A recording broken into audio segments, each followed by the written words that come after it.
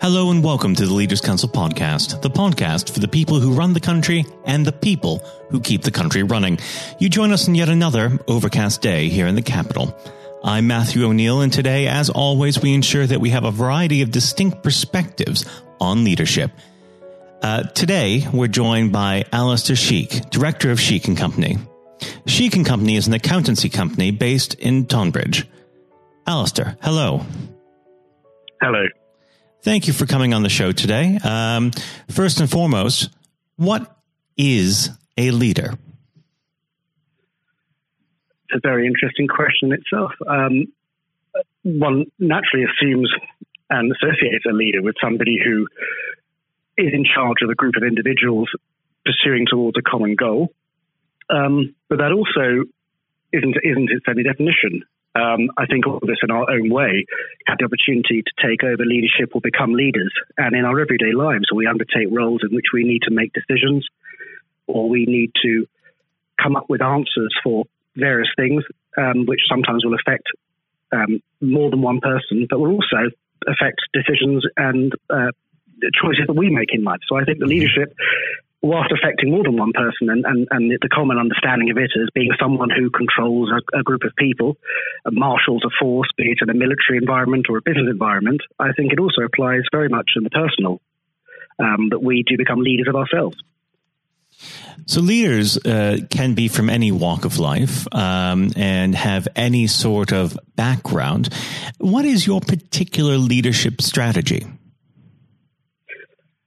I come from an era where I've always had leaders within my life, both from within my family. I had strong leadership from both my parents and also from figures in both my education and in my working life. So I think the strategy that I take is one that I've taken from them, is that I believe there is a good and practical and friendly approach towards any kind of leadership. I think methodical, clear thinking. You need someone who can make a decision, not without having looked at all the facts in front of them, but at the same time is able to utilize the time around them to come to, having looked at all that is put in front of them, to come up with a suitable solution to what is facing you. And I think that my particular strategy, as I've learned from other people, is to listen to people around you, take advice from various areas, but ultimately be able to come out from that advice with a decision. You don't want to be second-guessing yourself, providing you've taken all the advice you can. Now, you mentioned that you've had a lot of figures who were influences, whether it was in education or your family. Can you highlight one in particular that's had the greatest effect on the way that you lead today? Yes, certainly. If I take it outside of the standard family and the education environment, whilst those are very important figures, I think one of the first individuals that I really responded to, I was only in my early 20s, and I found myself on a management board, to which I still sit on to a certain degree, of a non-remunerated, non-for-profit organisation. And I was very much under the wing of the then chairman, who, whilst not discounting my opinions and not treating me as the young person around the table, actually seemed to value that opinion of mine and wanted to talk and wanted to hear what I had to say. And in turn, that allowed me to warm to him in that I then was receptive to what he had to say, which had great value. And I think that was the crucial part of it, was that because I felt included in what I was doing as part of this group by the people at the top who were leading this group, and because I felt valued by them, I was able to realize that the great input they could have for me. And in doing so, listen to them, take on board what they were saying, learn crucially from them, both from the good decisions and maybe the ones that required a bit more thought through them. And so I think, yes, that particular individual who was chairing that board at the time, who I'm still very good friends with, was absolutely crucial in that, because he made me feel involved, which in turn made me want to learn more. So it's important to make your team members not only employees, but stakeholders. Oh, absolutely. You have to decide, do you want to sit in a room that's just full of people that are going to say yes all the time? Because whilst that may fuel your own personal ego, that won't always have benefits towards your end goals. No, I think surround yourself with a wide variety of people, but listen to every point that's made. You ultimately will decide the course, or whether it's by a vote system or whether you are going to make that sole decision. But I mean, surely we're all in a process where we want to learn that leadership is about listening to people, but at the same time, after you've listened to all of that, making that solid decision on behalf of everybody going forward towards the goal. But absolutely, taking on advice, make sure that you involve people. I've always loved to listen and take advice from people that were willing to give it. And I'd like to think that's helped me a great amount today. And now that you're in a leadership position, do you find that you've taken people under your wing? Oh, yes. Yes, absolutely. But it doesn't mean that I stop learning from them. No, I mean, of course. Yes, there are individuals, of course, who come in and ask questions just like I did. And I'm still asking questions. And every once in a while, one of those particular individuals, in whichever walk of life it might be, will ask me something or will inquire about something that makes me think about something. And maybe that means that I then need to go to someone who is more senior than me in another, whatever walk that might be, another leader, and ask them. And that ensures that we're always learning and always seeking advice from other people. And I really subscribe to the idea that I don't think we ever stop learning. And sometimes someone who's trying to learn from me will require me to go and learn from someone else. So what advice would you give to a young secondary school student looking to pursue a career in accountancy? I think there is a perception in accountancy or any kind of office-based world or in the finance that you're going to sit in a room surrounded by stacks of paper and you're going to go through these things and process these things, and it's dreary and it's drab and it's for introverts and it's for extremely quiet individuals, for want of a better word. The Bob Cratchit type of image. Exactly. Yes, exactly right. Yes, the Bob Cratchit type, surrounded by paperwork on a cold winter's day. Actually, what you're doing on a daily basis is interacting with clients. You're going to have people that are on the phone to you asking your advice and asking questions, be it in an accountancy role or a financing role or anything to do with how they're operating their life. You are, in effect, the leader. Yes, they are the client. Yes, it's their money. Yes, their turnover. But in that particular relationship, that's where the leadership comes into it, because you are answering questions on behalf of someone to achieve the right result for them. And so I think lose that sort of perception that it is, as you say, the Bob Cratchit person sitting surrounded by papers in a corner room. It's not. It is a hugely outgoing, exciting opportunity to learn interpersonal skills and human skills. And if you do enjoy talking to people and having conversations and learning at the same time, it is that the advice that I would give is don't give in to a perception that it's going to be someone who won't interact with people, because you will. And I think the leadership aspect gets so seriously overlooked, because when you've got someone on the phone who rings out of the blue and says, "This is going on, I've read about this, I think it affects me, I don't know whether it does, and I genuinely have no idea. Do you?" And I'm willing to listen, and I'm willing to do what I have to do, and then, bonus, pay you for it. That is that moment when you realize. And so yes, so read up and study on things and everything that's going on, because someone's going to ring up and ask you. It's not about putting their figures into a computer and processing their information. They're going to turn around to you and say, "What do you think?" And that's the crucial moment. Now, unfortunately, the crucial moment for us is coming very quickly. Our time together is drawing quickly to a close. But before I let you go, what does the next 12 months have in store for Shaikh & Company? Well, we've just got to the end of January, which may be a quiet month for some, but it certainly isn't in that, obviously, with the tax deadline having passed on the 31st. So that was an extremely busy month for us. So as I look through February and towards into the rest of the year, we've got some exciting new clients that we're taking on. Obviously, we've got the standard VAT deadlines to get through, and there is the standard accountancy script that one follows with processing and filing and deadlines that we meet. But at the same time, the exciting opportunities that we've got with new clients. And one of the beauties with Shaikh Co is that, we are a firm of chartered accountants, but at the same time, we give, through our experiences and through our team, a wealth of advice on businesses. And there's nothing more exciting than someone coming in with a startup or a business that's working, which they're looking to improve or in any way, shape or form, and they ask for input and help and advice. And so that's it. As I look into the next 12 months, it's the adventures that lie on top of that generic accountancy practice, which is rewarding and excellent, and we wouldn't do it otherwise. But as I look into the rest of the year, it's how we can just do that bit more for those clients. And yes, I come back to it. They have their own businesses, they have their own systems, but in effect, if we can offer that role of leadership in helping them achieve what they see as their dream for their business, then that's a rewarding experience for us. Well, Alasdair, it's been a pleasure discussing leadership with you today, and I do hope that you come back on the program in the near future. Alasdair, thank you. Thank you so much. I'd be delighted. That was Alasdair Shaikh, Director of Shaikh & Company. And now, if you haven't heard it before, is Jonathan White's exclusive interview with Sir Geoff Hurst. We're joined today by David Blunkett, Lord Blunkett, former Home Secretary, former Education Secretary. David, thank you very much for joining us today. You're very welcome. It's always a pleasure, but since we are talking around the theme of leadership, it would be remiss of me if we didn't start with the leadership election going on in the Labour Party. Apart from, I'm sure, your delight that a certain someone is leaving a post, what are your thoughts on it so far? Well, I think the party membership have got to make a very clear decision. Are they in the stands watching, or are they on the pitch playing?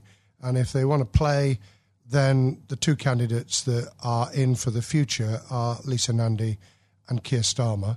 I'm personally backing Lisa because I think she's a brave woman with a tremendous amount to give. She's got really good, positive ideas. I like them because they're about building from the community rather than command and control from the centre. They're about a new form of social democracy and socialism rather than trying to replicate a failed past. And she can reach out to people that others can't. So I'm giving her my backing. I think Keir Starmer is very professional, very able, and presents extremely well. And I hope that one of those two actually come through in the election on the 4th of April. There has been a lot of criticism, especially from for candidates a little further left than them, who've criticised even the last Labour government as being part of 40 years of Thatcherism. Yes, I think it's really unfortunate, particularly when new MPs come in having seen large swathes of their colleagues lose their seat, to roll up the 13 years of Labour government with everything that I'm so proud of. I mean, we were not neoliberals or anything like it. We were able, in the first 10 years certainly, which I played a part in, to be able to turn the economy around, to invest in health and education, to be able to transform people's aspirations and their hopes for the future. And that included ensuring people got the minimum wage, which we never had before, Sure Start to nurture youngsters from the moment they were born, transformation in the quality of education. And all these things actually add up to helping people to improve and change their lives for the better. And anyone who thinks that's not good and that isn't a government to be proud of needs to answer the question, what shibboleth is it that you would want that would actually have done more to change those lives? I can think of two or three myself in terms of dramatically taking on inequality, although 500,000 children were taken out of poverty in those years. I could think of being even tougher on crime, even though I was dubbed as one of the tougher Home Secretaries, because the people that I cared about most were, on the whole, not exclusively, but mainly the victims of crime. I can think about taking on the very, very rapidly growing transnational power of the big tech companies, which we still need to work through in terms of how we do that from a single nation just off the coast of Europe, and how we work internationally without getting caught up in wars we don't want to be involved in. But how are we international in a way that ensures that we play our part in making a better life for humanity as a whole, rather than disengaging and becoming alien from the rest of the world? Those are big questions for the social democratic left, particularly with artificial intelligence and robotics changing the world of work forever, I think, in the next 20 years. An ageing population. Labour got 18% of the over 65 vote in the general election.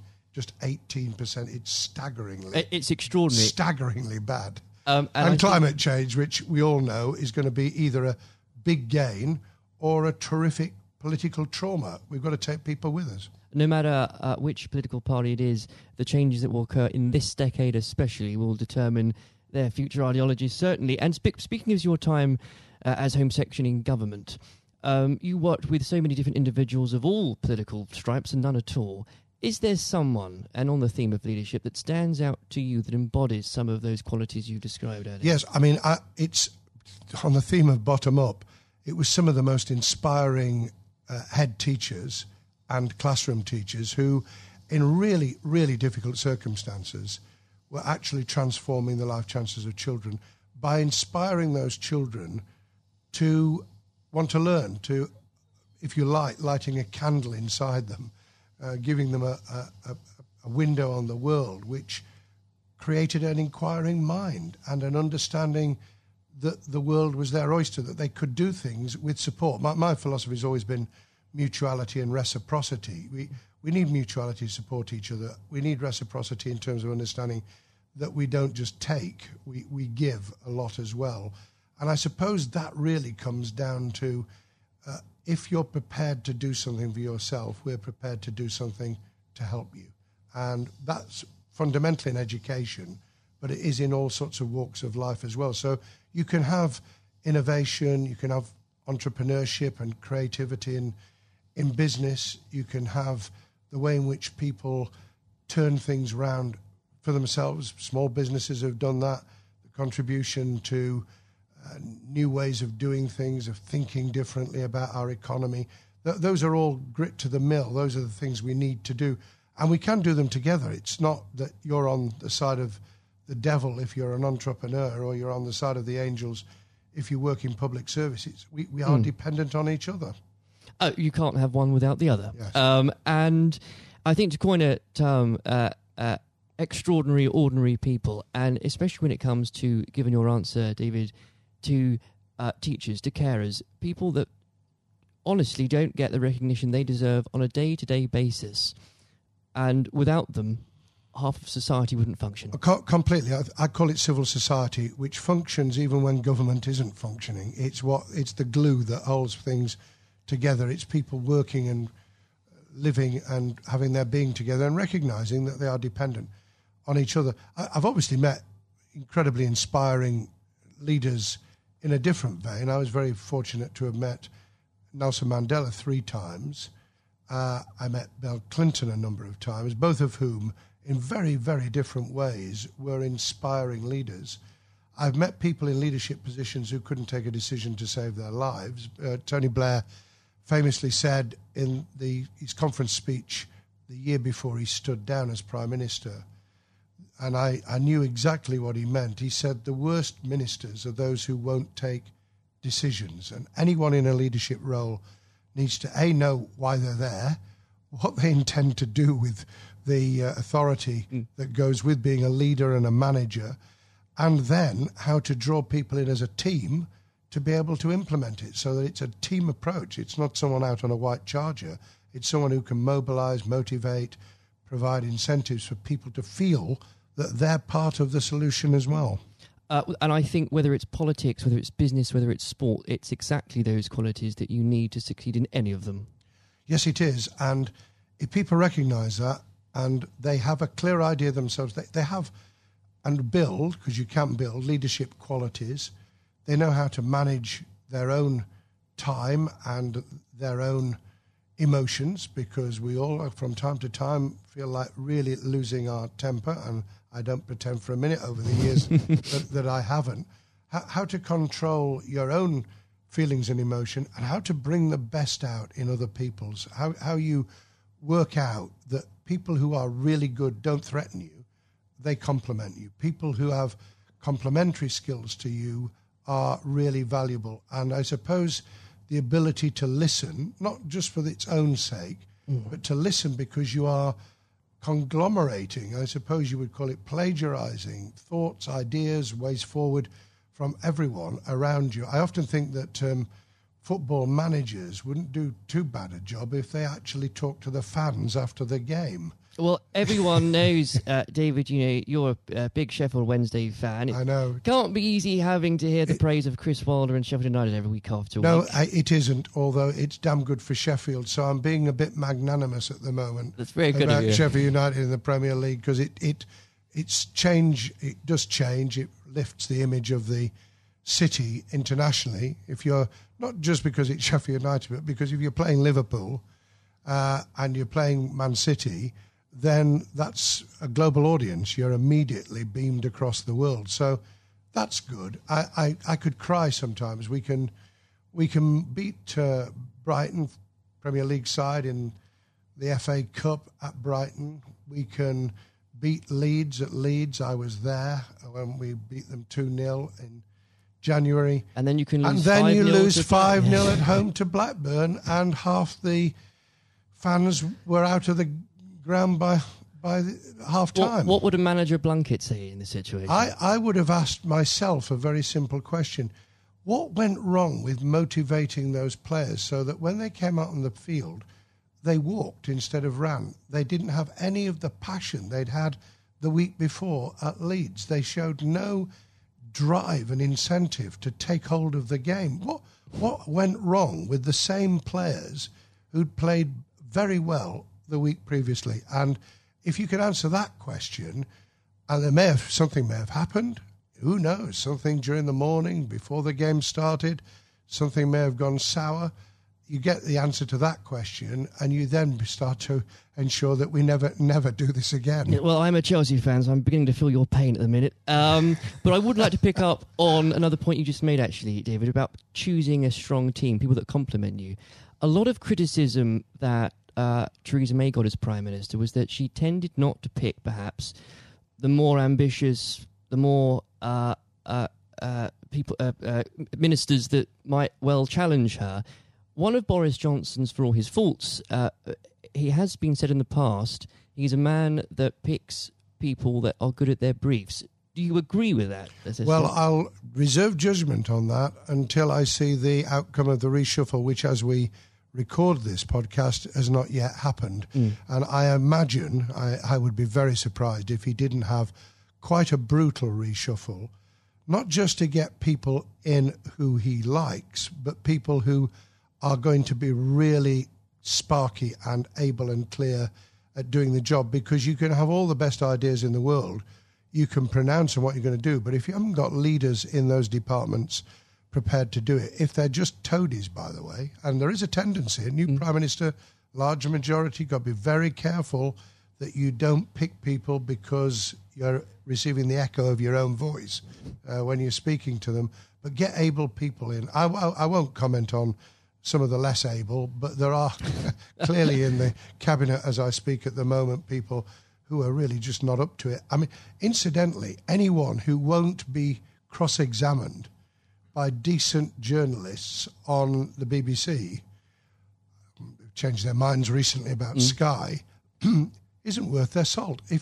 But part of being cross-questioned is to demonstrate to yourself that you've got a grasp of your brief, that you believe in it, and that you can persuade people of it. And if you can't do that under real cross-examination, rather than sitting on the sofa for an easy morning television program, get out of the business. Don't do it. Without a doubt. Yeah. And also, I should add, that is how Leaders of All Stripes earn that respect in the first place. But there is a question, isn't there? And try and answer the questions. That's what I always tried to answer the questions. Or be very good at avoiding them. Either way. The way of avoiding them is to take it head on and say, I'm not going to answer that question, explain why. Quite. And I think that one of the great things about the Leaders Council especially is that it takes and talks to people, again, from all different backgrounds, leading something very different, whether it's a charity, whether it's a business, whether it's in politics. There comes points, though, and David, you must have experienced this, whether as leading Sheffield City Council or as Home Secretary, when people are looking at you for leadership, where do you get your strength from? I think there's something inside all of us. There's a tenacity, there's an ambition, there's a desire to get things done, to make a difference inside you, whether you're in public service, the charities, or you're driving a business that actually says, this is why I get up in the morning. So you've got to have something internal to yourself. The second is the satisfaction you get back, because you do, from seeing things change for the better. You can take pride without being egotistical. There's nothing wrong with being proud of what you do and to want to do it even better. And that's why you need both sharp minds around you. In my case, it was special advisors as well as ministers. I pretty well picked my ministers. Sometimes Tony asked me to take people who I was a little bit iffy about, and we had to meld people into the team. I was able to pick all my own special advisors, and that really did make a difference.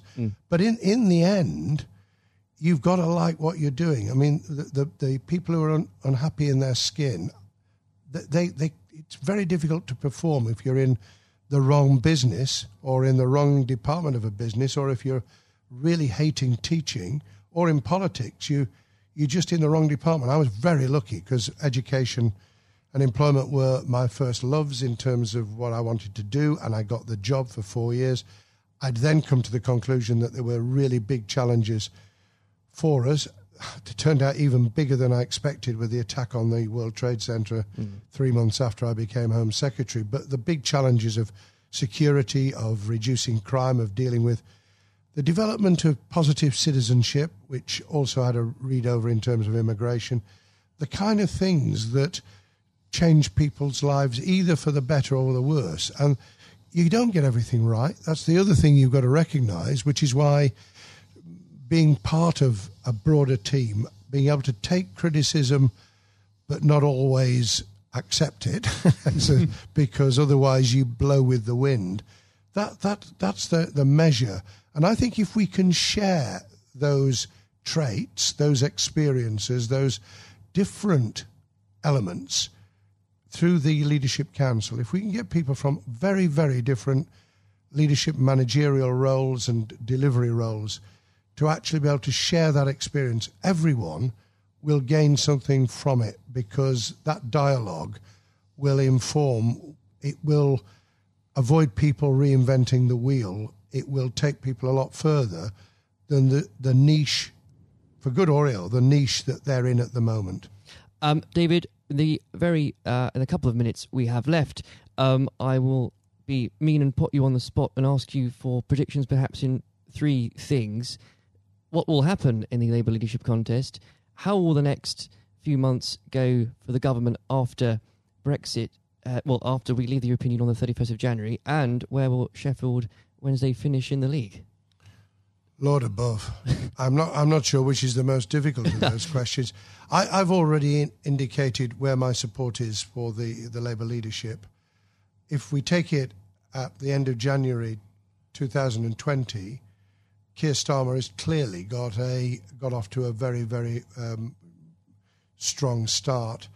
I think, however, it will be very much down to who can reach those parts of the Labour Party membership that came in on the back of Jeremy Corbyn's election in 2015 to that post, who can be persuaded that what they want to see and the big changes they'd like to enact can only be brought about in any form if we win, and we win back the tragic loss of people on our side in December 2019, and that's got to be Lisa Nandy or Keir.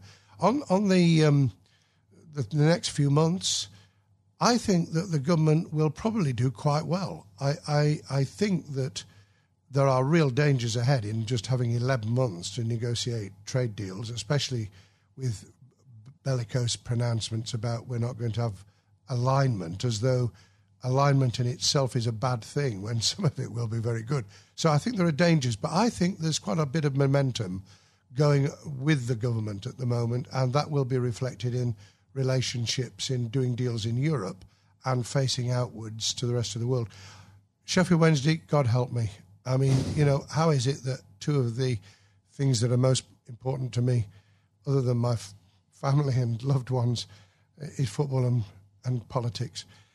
I think Sheffield Wednesday will be hard-pressed now to get into the playoffs if we do, I think we could pull it off. But I am really reluctant. And I think on that prediction, your reputation will be judged. Lord Blunkett, thank you very much for joining us today. God bless you, Jonathan. This has been the Leaders Council podcast. Thank you for celebrating excellence in leadership with us. I have been your host, Matthew O'Neill. Until next time, goodbye. Thank you for listening to our podcast. The views expressed within the podcast do not reflect the views of the Leaders Council of Great Britain and Northern Ireland, its parent company or subsidiaries, members of staff, other guests, or any other person therein associated.